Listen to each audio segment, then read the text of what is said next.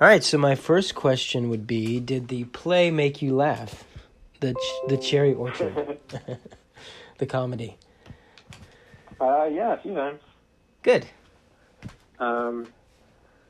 Yeah, do you want to get into, like, incidents that made me laugh, or you just keep it general for a second?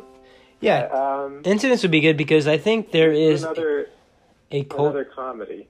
I was going to say there's a cultural problem, I think, with not a problem, but I think there are cultural differences between then and now, and between that society and ours, that don't necessarily translate on the page as well as if I were to see it acted.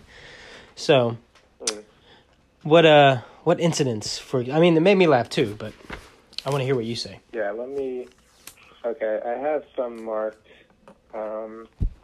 I really liked it when Lyubov, the old lady, is making fun of that guy for being a virgin. That made me laugh really hard. And he runs away. Timofev, or however you say his name. Trofimov. That made me laugh out out loud. I didn't need that to be read to me on the stage. Was it just an old lady calling this 30-year-old man a virgin? Oh yeah, you're talking about the main character, Lyuba. When when they're dancing. Yeah, I know what you're talking about. Yeah. Yeah, in act. She went pretty far in her criticism. And he throws himself down the stairs because he got fucking roasted so hard by this old lady.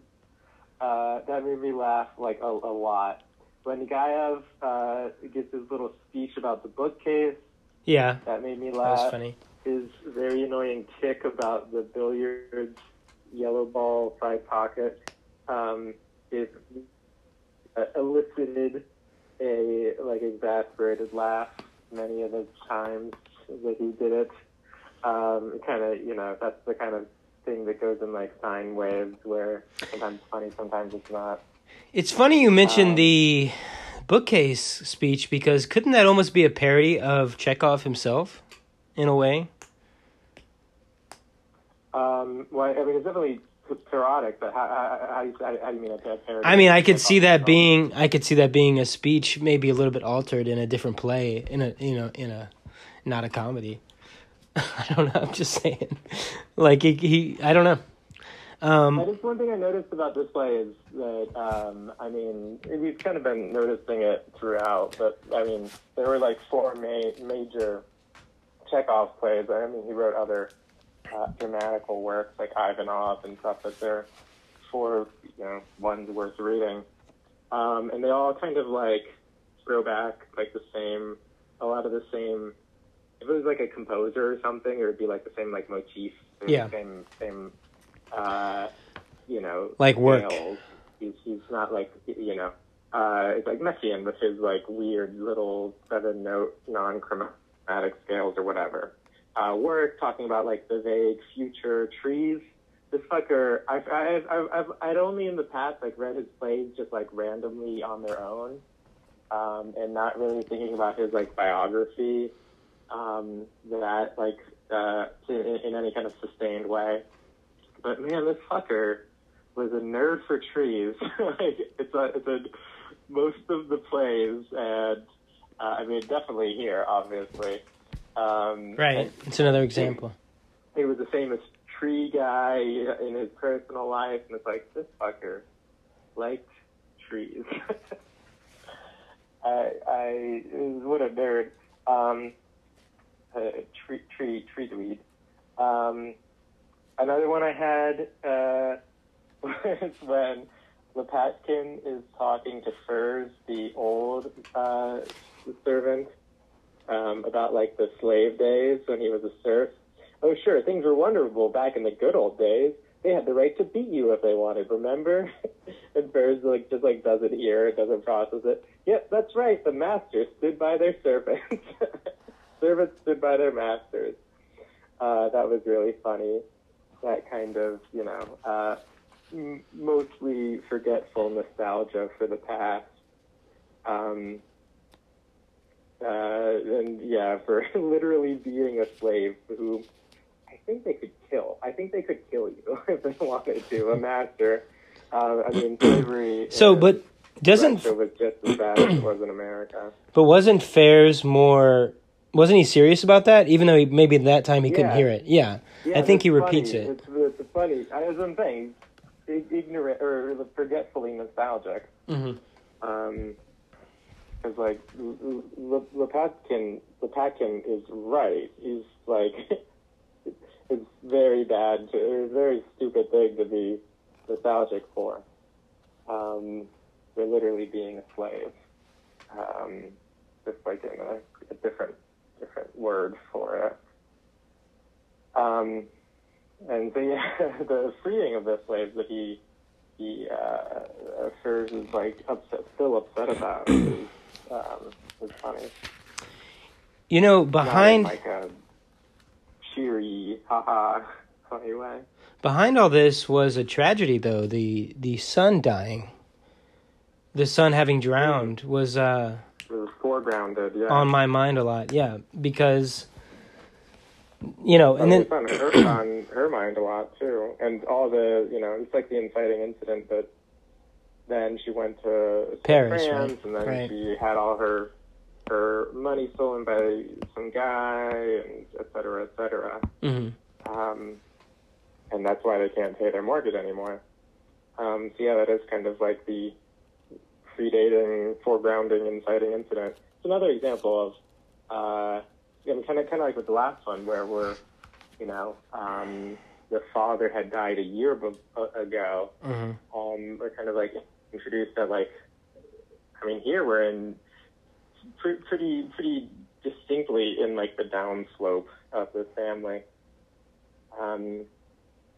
At least of their home ownership. And so we're like 4/5 of the way through a timeline or something. Yeah. A lot of things are foregrounded, as Harold Bloom used to say a lot about Shakespeare. Just like a lot of stuff happened. Maybe that's backgrounding. I don't know the difference. Speaking of that, it's interesting that two of the acts were set in the nursery of where they grew up, which is what the house they're losing. That's kind of, again, it's sad if you think about it. It's just like a very emotionally, intensely sad thing for the people who are losing the house inside of the comedy. Like when everyone else leaves and Gayev and his sister just like hug and cry. Mm-hmm. And even the ending where the funny old man comes back into the room when everybody's gone, and he's like unaware of what's. Yeah, but he's in the nursery laying down. I mean, they tried not to forget about him, but. Yeah, I guess this could have veered into a tragedy easily, and I like that texture to it, which of course, is good writing because it gives you so much to consider about the characters, even when the conversations are superficial and so forth. Do you think the main character, which I don't know how to say it, it doesn't sound like a very feminine name to me, Lyubov. Yeah, it's. Do you think she's supposed to be played? How do you think she's supposed to be played based on your reading of it? I feel like you could go different ways with it. Well, I would play her. Maybe not like, or I would have her play. I wouldn't. Probably You wouldn't do it. I don't think I could pull it off. As a kind of like romantic old lady, like capital R romantic old lady. Mm-hmm. Yeah, is she dumb? Is she like deliberately foolish? Is she elegant? Aren't we all deliberately foolish? Aren't we all just I guess. cozied up, blanketed by our delusion? Okay.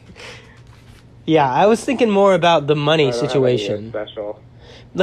Because the money situation faces them so starkly, and they seem to do nothing about it. Indeed, she does things that are detrimental to it by giving money away and so forth. But anyway, that was I thought about that as sort of like I wonder what that means for her, like about her. Is she just destructive or is she dumb or what? You know, she talks about it. You know how she can't help it. Nice. She's just She's she very... literally can't help giving away.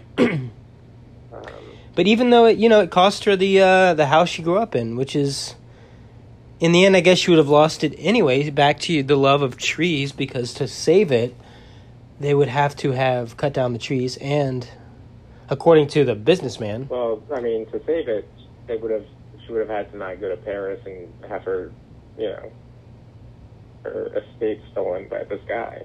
No, I'm talking about after the fact, because I feel like, what's his name? The businessman.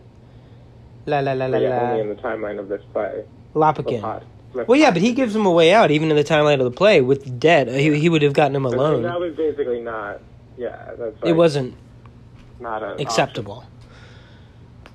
Well, I'm saying to save their situation, they would have had to lose the cherry orchard and the house, which they did anyway. So it's like, I'm just saying it's a lose-lose. Why wouldn't you... Yeah, but they should have taken his... Well, I'm talking as a practical person. They should have taken his idea, I think, versus the scatterbrain, like, let things happen. It's something I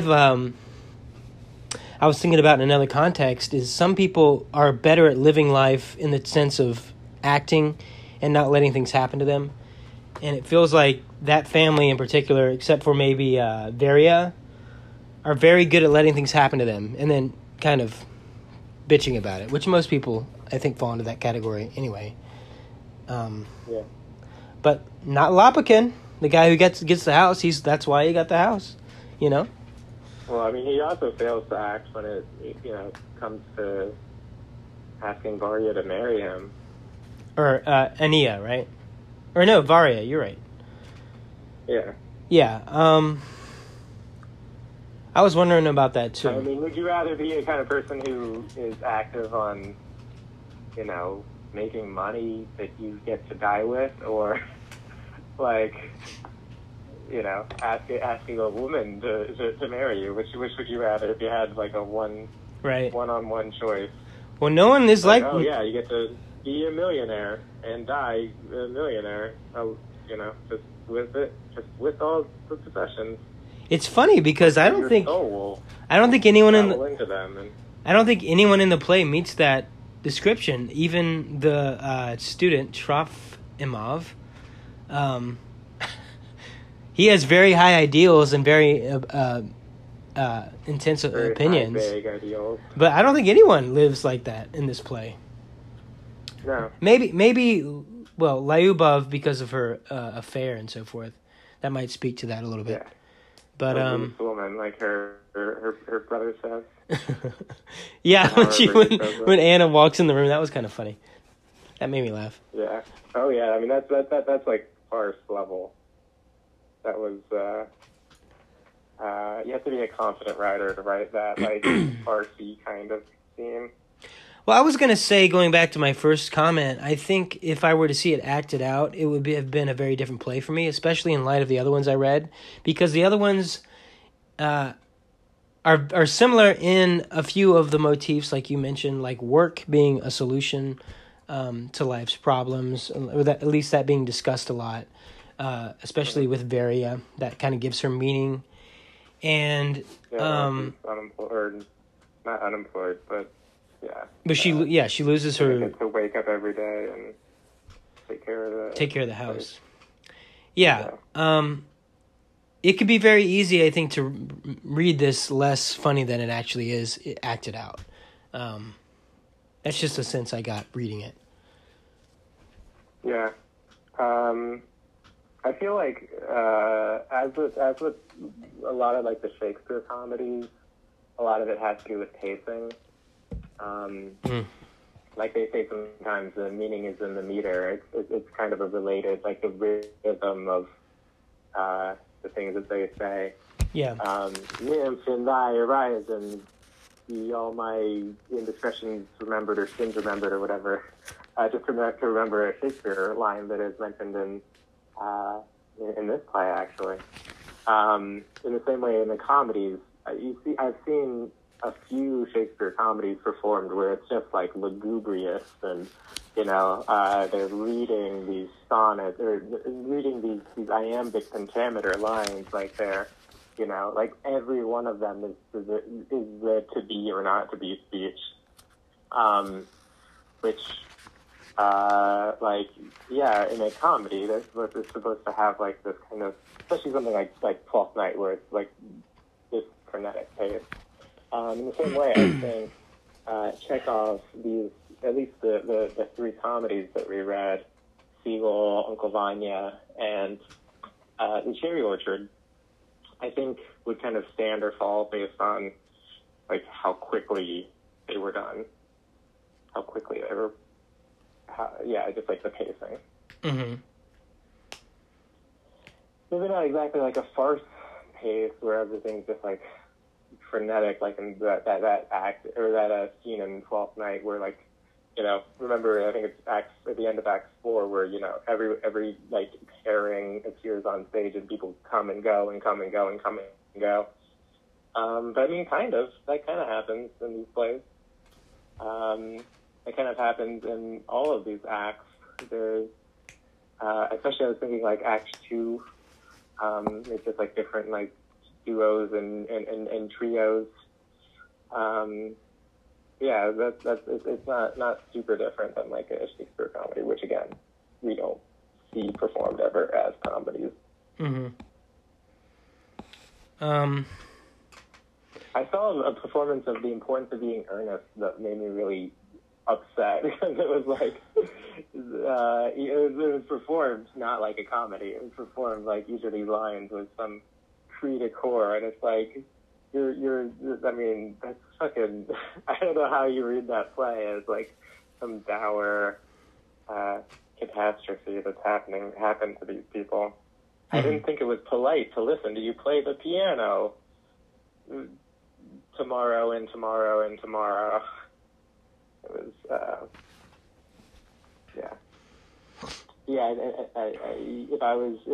when we put on our production, I think a whole week of rehearsals are just going to be me yelling to go faster, try to get the time under a certain arbitrary mark. Another thought I had, which may be misplaced, but like, for example, Pishnik, one of the landowners, he's kind of just an extra guy around. Who just comes by to ask for money. And right. then to give them money. True. I was going to say that this might be a bad example because he's kind of obnoxious, but I feel like it'd be easy to overplay it too based on how it's written, because he is, for example, someone who falls asleep and wakes up real fast. And it's like, that's hard to do well, I think. In my head, I was trying to think, how would you make that? Almost be slapstick. Yeah, I don't know. It's like it would take a particular talent, I think, to do that funny. Even though I know it's supposed to be funny. Over. Right. Yeah. Well, I mean, it'd be if you do it too big, it's not funny, kind of thing. And another example might be the student Trofimov when he's giving his sort of expounding his ideals, about how they're above love, and so forth, which is just silly, I guess. And then, but yeah, this play kind of made me sad a little bit, especially with the ending, because I guess one of the things I was thinking might happen, especially since it's a comedy, was Lopatkin would give them that he might give it to him, or Mary Varia or something would happen where they would stay in the family. Maybe Lyubov would leave, but everybody else would be like, all right, we're staying with the bookcase and everything. That didn't happen. So it was funny. That's kind of like hangover. His indifference to it was funny to me. He didn't give a crap. He's like, I don't know what came over me. I bid for it and I won it. And it's like, to me, that would have been a good news, but that wasn't good news. It was like bad news, because I guess knowing him, they knew. That was least difficult, I think, to give like a standard Marxist reading to when these plays were mangled into Soviet, dogma for however 70 years or whatever. But yeah, the heartless landlord who doesn't have any conversation with other people's human emotions. Yeah, it's not hard to give that a Marxist reading. True, but I do want to stress, even though he misses out with Varia, he does offer them a way out. He gives them the idea, at least, and they don't jump on it, which I feel like that's that just... would just be like destroying their... Like, there's no reason to do that. Okay. If you want to preserve the cherry orchard, you can't do it by destroying yeah. No, the cherry orchard. I hear you on that, and that's kind of what I'm saying. You lose either way. A way out for their, bank account. You lose either way, but, for example, Gayev, he got a job at the bank or whatever. I mean, is that better than utilizing your land? That's just sort of like, in my head, I was thinking about how, to me, it would have been a more interesting path. Obviously, I'm speaking about characters in a play, but they would have been, I think, more interesting to go that route. I'm just talking about them. I'm talking about from their perspective. I feel like that would have been more exciting. But they're not willing to give up the cherry orchard. So yeah, either way, you lose the cherry orchard. Yeah. Okay. Well, anyway, just an observation. Non-starter. It's a non-starter, Nash, but they lost it anyway. Do you see what I'm saying? Yeah. Okay. So what's the point? I know. I'm just saying that. What's the point of having making $50,000 a year on? But why would you work in a bank? But they're going to destitution. That's my point. I mean, anyway. Okay. I don't know. I don't care either way. I just thought it was kind of funny how offhand they just endorsing or I'm just not endorsing them. I'm not gonna criticize the behavior of characters in a play. I know. Okay. I'm not that worried about it. All right. Anything else? It's more interesting to me to see why Chekhov would have them do that. Yeah. Well, and that speaks to what I was kind of saying about the bookcase speech, where it's like almost a parody of which one was it? I guess the seagull. Was the seagull the one with the guy who was the forester? Or was Uncle Vanya? Oh, was that Uncle Vanya? Okay. The one who is trying to plant trees and then he falls in love and stops planting trees. Yeah, it's almost like a parody of that kind. I mean, not directly, but it reminds me of it. What's his name? Is that Astrov or? Sounds right. I'll find out in a second. Uncle Vanya. All these Russian names are hard. Astrov, a doctor. Yeah. Mm-hmm. Yeah, this is, I guess, Uncle Vanya and the Three Sisters. They're both the naming conventions there kind of direct our attention to one person, or I mean, in the Three Sisters, I don't know if that could be named anything else, and then, I mean, yeah, it still ends with the Three Sisters standing out there, kind of on their own. But yeah, here the cherry orchard, just kind of like the seagull. Our attention is drawn to some, specific natural element of the play. Right. Again, going back to those motifs of Chekhov having these kind of dwarfing natural elements, like the lake and the seagull, or the plantation, the woods in Uncle Vanya. Yeah, I like how this play is just it's just kind of putting all these characters, spinning all these tops, and just seeing where they go. Without, it doesn't have to be. I mean, just from the naming on, it's just kind of, look at this go, as opposed to hyper focus or any kind of focus on a specific character. Mm-hmm. Damn it! I was gonna bring something else up too. Okay, still on Cherry Orchard. One of the things that makes it more of a strong image in my mind, anyway, was the scene where Lyubov sees her mother in the one of the rows. Do you think that was supposed to be funny? I didn't read that as funny. I read that as very sincere on her part. What about you? I read it as like a sentimental, just like a daydream. Mm-hmm. Exactly. Yeah, so anyway, the cherry orchard, it's like in my head, it's right out the window, like straight ahead from where we're sitting. Mm-hmm. Yeah, okay. And and another thing, depending on how you want to set up the stage, I would, if you have like a wide enough stage, I would like devote a third of the stage to the cherry orchard, and just have the wall start a third of the way in, and then the people. Interesting. We had that disagreement about the lake and the seagull, I think. Not a disagreement, maybe, but right.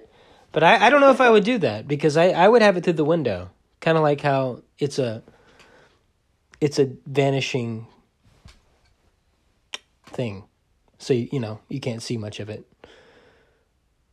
What you can see is desirable, but it's not meant. Anyway, that's how I would think about it. I mean, kind of like the lake and the seagull. I like these. Yeah, exactly. It's the same thing. Kind of direct and overwhelming. You'd have to make it beautiful, though. Could you do that, Nash? What? I'd have to what? You'd have to make it beautiful. You couldn't just present 1/3 of the stage and have it be, an okay cherry orchard. You'd have to make it stunning. Yeah, exactly. And I imagine some fog. Or just ill lit. I was going to say, too, that I really think he's a good... he writes in parties very enjoyably, I feel like. What do you think about that? They have the... Yeah. They have the music there, and it's kind of I guess I read it as almost the last hurrah in the house. I'm not sure the timeline. They're like, one thing about this play is there's like almost always music. There's some characters diegetically playing on stage, characters are always diegetically playing it on stage, but like some named character is playing on stage, or the hired Jewish musicians, which for some reason we know they're Jewish, are on there. And then, the kind of just kaleidoscope in and out of like different, or like the focus in and out of different relationships. Feels like almost an Altman film or something. I think that kind of comes with his, or it's kind of like downstream of his, just like none of these characters have like his specific attachment. There's at least no like character that is like the mouthpiece for Chekhov, his ideas. I think when he was writing Ivanov, he was really excited about being able to write a play where there were no villains and there were no angels and no villains. It's just like all these characters are kind of a muddle. In the same way here, like we have maybe protagonists or like people around whom the action focuses, but not necessarily whom we're like presented as these like Mary Sues, to use a very much more recent term. But definitely not presented as untroubled heroes. They don't really have heroes. We don't really have angels. And so you can kind of like glide, there's less friction gliding between character to character to character. Mm-hmm. And all these characters are kind of like you couldn't do that in like a play like Hamlet, where it's like one of these people is like obviously on a different cognitive and rhetorical and charismatic level than all of the other people in the play and all of the people you have met in your life. Mm-hmm. As opposed to that, when you have these kind of more trite quotidian people, that's true. It's a lot easier. That would be shuffle them up. That would be difficult to resist, I would think, to be able to write someone kind of like a Sherlock Holmes or something. That stands out as totally unique. You're right. That's an interesting point. Almost a discipline. Mm-hmm.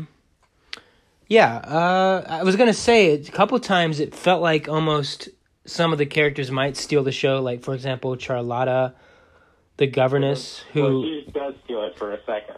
Right, but then kind of fades, and then the other people come in, and then, like, you know, Lopakin will give or someone will give a speech, or, you know, do something silly, or insult someone else, or be upset. Yeah, it's a mix. Which, now that I think about it, you're right. I feel like most playwrights would not be able to resist that, and I think in these 4 plays we've read, that's been an interesting aspect of each of them.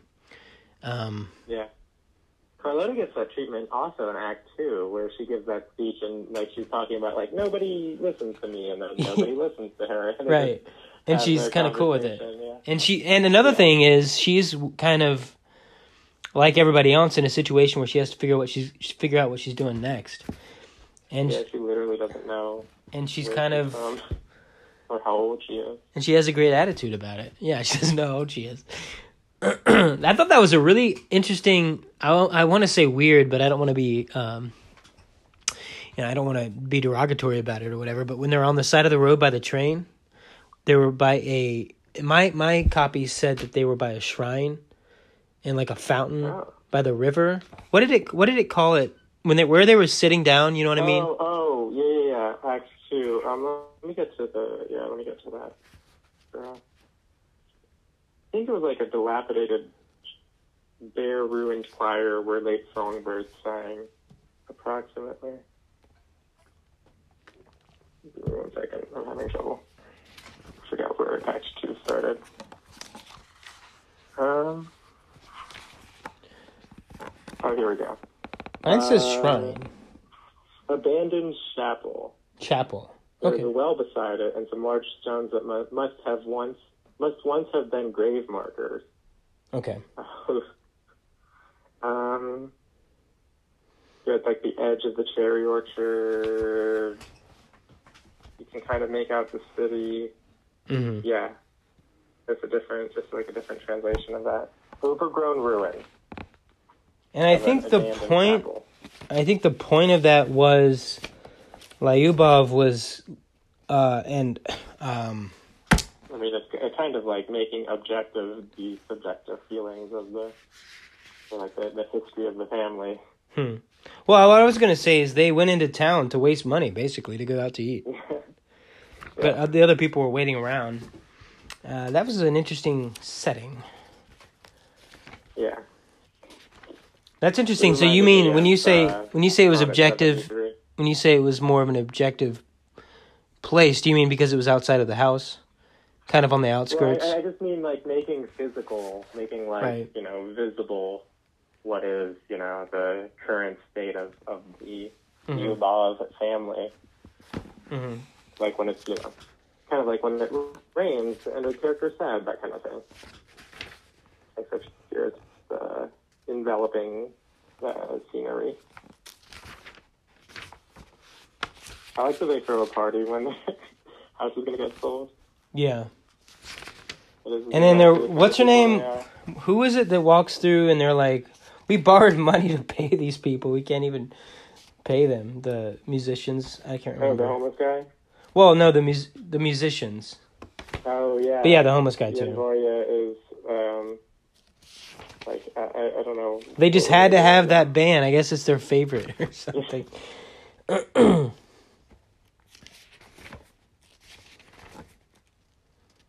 Yeah, I don't have anything else to say.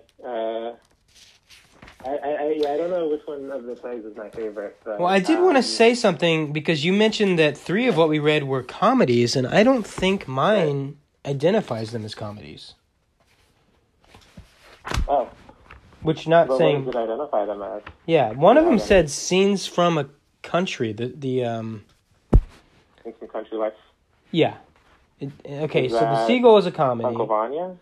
The Seagull is a comedy. And then I think Uncle Vanya was, let's see. Yeah, that's Scenes from Country Life. Scenes from Country Life. So do you consider that a comedy? Yeah. Okay. I mean, just based off of his point of view. Okay. Thing. And then obviously The Three Sisters was a tragedy. Okay. A drama. Drama, sorry. That's what we called it, which is A term I have a pet peeve about that we've talked about, but I guess we're translating from Russian anyway. I don't know if in the original, in the Russian, it's closer to tragedy or something. I don't know. I felt like Uncle... My copy, The Cherry Orchard is a comedy in 4 acts. Like, that's the subtitle for mine. Okay, I felt like Cherry Orchard is a comedy, yes, in mine as well. But I felt like Uncle Vanya was more a neutral, literally like the scene. I like the word "scenes from the country life" because of the neutrality of that word. I guess you don't come in with an expectation. I think that might be part of why you don't like drama, right? Because of the expectation of what it entails for the reader. Well, it's the opposite for me because drama. Word drama just means it's a play. We're pretending. Whereas, I mean, it's just the fact that drama has overtaken the word tragedy kind of is, I guess what I'm mad about, like, the fact that we're not allowed to do tragedies anymore. All the drama is just, like, all of them have happy endings. Where, like, why can't the villain get away and win, and have everybody die on stage, like, that has made for great work in the past. Mm-hmm. Not that every play should end with everyone dying, although that would be an option. Just have a couple years where every movie ends with everybody dying, and just see how we could deal with that. I'd be okay with that for at least a little while. But yeah, the emptiness of that word is kind of, to me, indicative of the emptiness of our drama. Is that it's that is actually like an appropriate word is what probably makes me more upset than that people use that word. Okay. As like a category of presentation as opposed to just, this is drama. Do you feel like drama... Masks are comedy and tragedy. It's not comedy and drama. It's the dramatic mask, comedy and tragedy. So when you say, when you read The Three Sisters and it says a drama in 4 acts, do you feel like it should say a tragedy in 4 acts? Or is that... that's what I'm saying. I don't know... I'm not saying your particular beef. So I don't know what... Right. Okay. I guess it would be... I would prefer a world where that could just be a tragedy. Okay. Well, since we're probably going to be diverting from Chekhov, I assume. Yeah. Let's. I guess I'll say my final words. You can have anything you want to say too.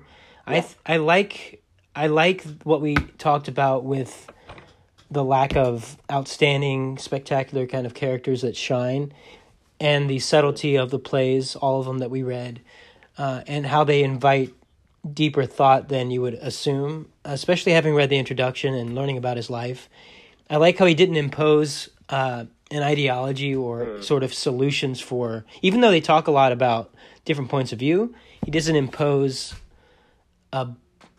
He's a presenter, not a teacher. It would have been, I think, by now especially very stale if he had done that because of how different the world is now. And also, we know about the history of Russia, for example, better than he would have for the future. Like when Timofeyev says that it'll take at least 200 years for Russia to get back up to speed, and it's like, we're still working on it. Not be surprised if it takes another 100 years. I'll be interested to. Hopefully, we'll read more playwrights, and I really would like in my head, besides Shakespeare, to compare these plays to other famous plays. Because it's hard to. I mean, for one. Well, we've read Shakespeare. I'm saying different, like, scenarios. You're talking about very different, like the other drama that's going on at the same time. Very different. Right. Yeah. Expectations and the form itself is different. So that'll be interesting going forward. I'm glad I have this base of something unique to what I've read before. to talk about or think Yeah. about and compare to going forward. Plus, he was a Yeah, I don't know doctor. if He was a doctor. I thought that yeah. was really interesting. It's the first time in a lot of these plays that we haven't had a doctor. Oh, and I guess another thing that brings to my mind about Chekhov is in my life, and I don't know about yours, in terms of your writing life, the balance between taking yourself seriously as a writer and also getting things done and being disciplined about it, but not taking yourself too seriously. There's kind of a balance you have to find, I feel like, that I think, having read the introduction at least, I found it really interesting how little he took the initial foray into writing seriously, and then the final plays, which is kind of what we read, I suppose, especially, I know The Three Sisters, right, was really late, and what he became from where he started, which was being a doctor. Supposedly he was just like, at the beginning, was just bashing off his comedic sketches, like, at the spa with his homies. But yeah, he struggled with the plays. Right. Part of that is just, he always talked about, like, how fiction was, I mean, he uses this formulation in a couple different ways, but fiction was his betrothed, and drama was his, or the plays were his mistress. And so, yeah, this was, like, not the thing that he did as naturally. And like I said, it required a lot of work from him. And don't you think, though, that, not that this is in contradiction to what you just said, but I think you find yourself, as you work more in something, you figure out what you're capable of and how you want to stretch yourself and where you think you can go. So that's what the sense I got, is that, without the initial, I guess he was born into kind of a literary family, but without the initial work, he wouldn't have been able to even go so far as he did up to whenever he died, 1907 or something. I always think about that in any writer I'm reading. Where do they start? Where do they end up? So I find that interesting about Chekhov too. Well, whatever. I guess kind of like going back to the theme that we like run into a lot is that like I think a lot of people are intimidated by the big names in literature, like the Shakespeare's, where it's like a lot of these are dick jokes, like there's a cunt joke in Twelfth Night. And I mean, it goes into like how it's played, and it's just played lugubriously, even if it's a comedy. And I mean, we ran into that with Joyce too, where Joyce would just happen to laugh a lot of the time. Like, I mean, a book like Ulysses took like 8 or 10 years of his life or something. So it's like everything went into it, not just like his serious moods. Some of the time just being a goof. I feel like that's a similar with Chekhov, where there's this, like we were talking at the beginning, you're kind of like coming into it with this kind of cultural condensation around Chekhov as this like scary Russian writer. Yeah, I agree. And I mean there is there is like a little bit of difficulty to Chekhov because the characters aren't saying here's what you should learn about. There's like a musicality to it between like characters playing off each other, and like I mean there's a difficulty with Shakespeare's comedies too, right? Where it just like takes a little bit to kind of be because it's not as like it's not somebody flipping on a banana peel. Chekhov's sense of comedy, his sense of humor is kind of working on a different register than that, a slightly less obvious register, but a register that is like fun. It's like a register of comedy. It's not a register of just like constant torture. And yeah, I think Chekhov is like another person to add to our list of like maybe not literary goofballs per se, although Joyce definitely sometimes was like just a straight up goofball.